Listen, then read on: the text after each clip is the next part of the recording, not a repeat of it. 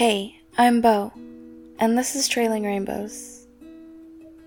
Every day, I'm figuring out a little more of who I want to be, and you're welcome to come along for the ride.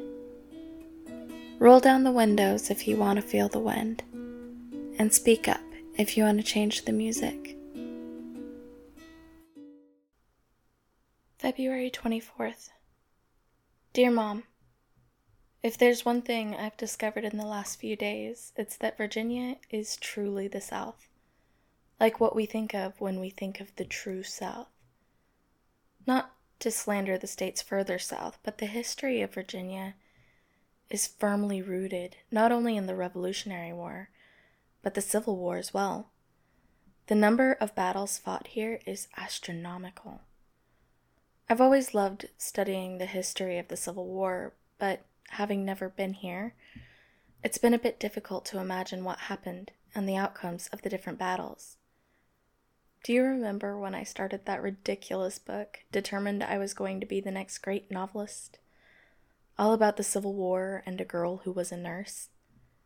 I believe the story petered out right around Manassas and the first Battle of Bull Run, which just happened to be the first major battle of the Civil War. I don't need anyone to point out being the next great novelist is not in my future. Virginia seems almost like it's in a time capsule. There are boats sailing on the rivers, country clubs, yacht clubs, and people who go fox hunting. In the older parts of most cities, the sidewalks are paved with cobblestones instead of concrete or pavement. Lanterns glow in the dark of night. It seems haunting, yet there's a peace about the brick buildings, the river flowing by. Like history came to rest here. Another thing that surprised me, and probably shouldn't have, is the fact the Shenandoah Valley is in Virginia. I suppose I never really thought about it being a real place. Do you remember singing the song around the campfire in the dark? How we would try to make our voices as soft as possible, to seem to be at one with nature? The Shenandoah National Park has some of the most amazing views of the Blue Ridge Mountains I could ever ask for. I've been here for a few days, and I've already sent Dad more than 20 pictures of the waterfalls. There's something about hiding in the mountains, almost out of cell range, experiencing the most beautiful scenery on Earth. It's peaceful, even with the full amenities of my teardrop-in car. It's still cold here, but nothing like the negative 40-degree nights we experience back home in January and February. Still, the humidity does make extreme temperatures either way harder to avoid. Having grown up around mountains that can go for miles in any direction, the mountains here in Virginia throw me off a little. Of course, they still have foothills, but the way they run in gentle curves, almost completely in a single direction, is not something I even realized mountains could do. Yesterday I drove up to Luray Caverns and took a stroll through them. You'd think I'd be tired of exploring caverns, especially ones that are paved and don't need you to bring your own flashlight. But no. I can't get enough of the cool air and interesting formations. The Luray Caverns have another attraction that perhaps puts them at the top of my list for easy access caves. It has what's called the Great Stalagpipe Organ. It was designed and built over 3 years, starting in 1954. It uses rubber mallets that tap against the different stalactites, and is quite capable of playing complicated music. Mom, I stood and listened, watching this organ built into the rock, and I cried as it played Moonlight Sonata. I could hear water dripping at a distance. It was haunting and beautiful.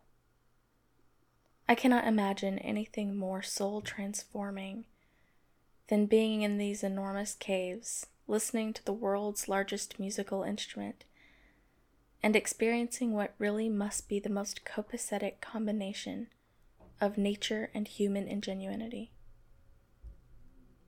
I think my heart is changed forever, having heard the notes ringing from the stalactites, even the deep thrum of the bass notes.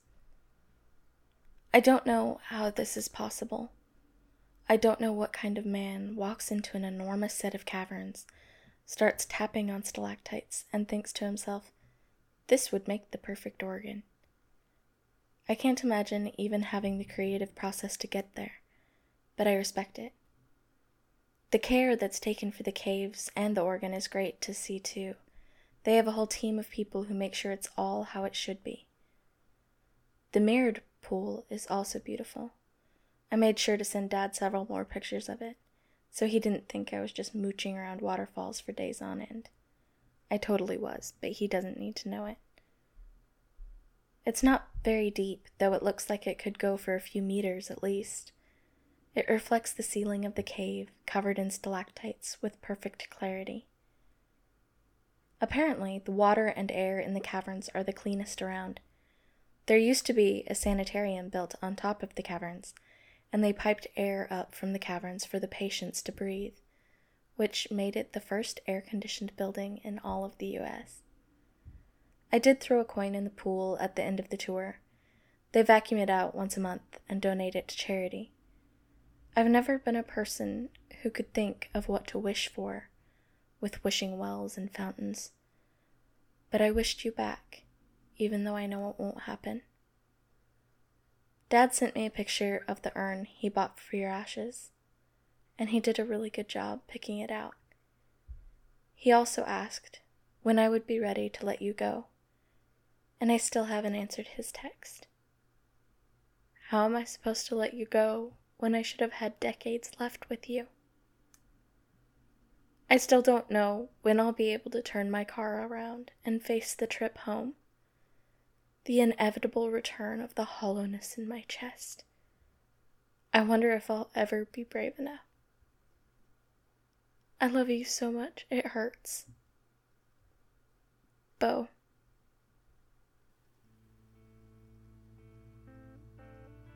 Hi, this is Bethany, and thank you for listening to Trailing Rainbows. The original story was worked out by my cousin, my sister, and I while on a road trip, and it's taken on a life of its own over the last 8 months. I'm glad for the chance to incorporate new ideas and places into the story. So if you think of a place Bo could visit or a person she could meet, please let me know by messaging me on my author page on Facebook.